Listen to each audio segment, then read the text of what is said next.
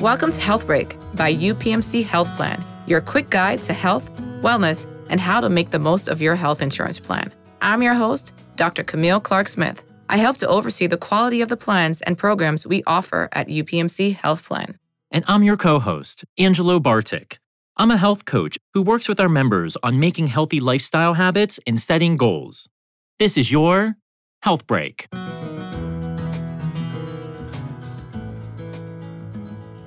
Today, we're joined by Dr. Robert Rutkowski, practicing pediatrician and medical director of practice transformation at UPMC Health Plan, to learn about some of the warning signs for type 2 diabetes or unhealthy weight in children and teens. We'll also go over strategies for creating healthy lifestyle habits that can help young people avoid a diagnosis.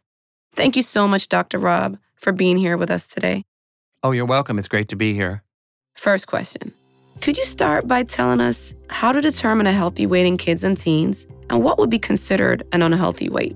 Sure. Determining healthy weight in pediatric patients is relatively straightforward and is a normal part of a well-child check. Both healthy and unhealthy weight are documented as body mass index, or BMI, which is a measure of weight for height. There are a variety of calculators and websites that will calculate BMI for you, but let's keep in mind that you want that number to be explained by your healthcare provider and how it relates to your child's health. BMI does vary by age and sex, and a healthy weight is defined as a BMI under the 85th percent for age, and an unhealthy weight is a BMI greater than the 95th. Those in between are defined as at risk for an unhealthy weight. What are some of the risk factors for high BMI in children? Well, thinking about it for a second, risk factors between children and adults are fairly similar. Lifestyles that are lower in activity and diets that are rich in fat and calories are the main cause. It is really recommended that children 6 to 17 get 60 minutes of moderate to vigorous physical activity a day. It also, I think, has to be recognized that children are often affected by social drivers of health.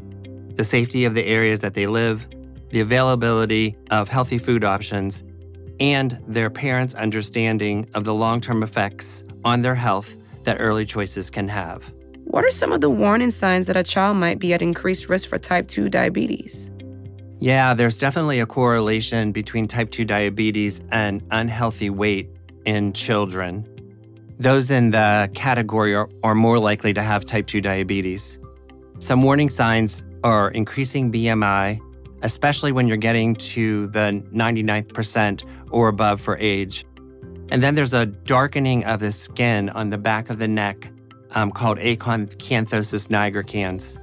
Unfortunately, type 2 diabetes is also more likely in girls and often presents in the young teen age group.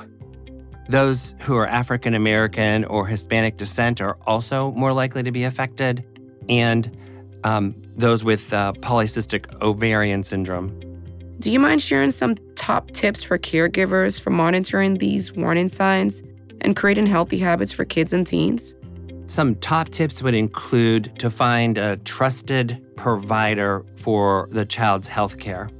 Be willing to have the hard conversations about weight and healthy lifestyle, healthy habits at those visits, and be willing and open to making changes as a family. We are lucky that we have a lot of resources available. Those include many UPMC health plan resources. UPMC has lifestyle coaching that is offered to members of all ages and all plans. The program's called Prescription for Wellness. I personally prescribe Prescription for Wellness when I have patients in my office through the electronic medical record. I make the prescription and a health coach will reach out. Alternatively, families can call member services to enroll.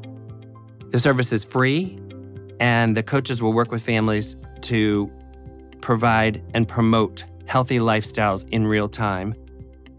For members 16 years and over, there's a digital option called RxWell. All they have to do is go to the App Store, download the app, and start a self-guided program for healthier lifestyles.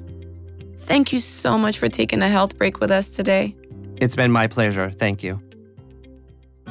Check the show notes for ways to get connected to resources for the children in your life. Find show notes and more information at upmchealthplan.com/podcast. Join us as we continue exploring health, wellness, and how to make the most of your health insurance plan in the next episode of Health Break. This podcast is for informational and educational purposes. It is not medical care or advice. Individuals in need of medical care should consult their personal care provider. Views and opinions expressed by the host and guests are solely their own and do not necessarily reflect those of UPMC Health Plan and its employees.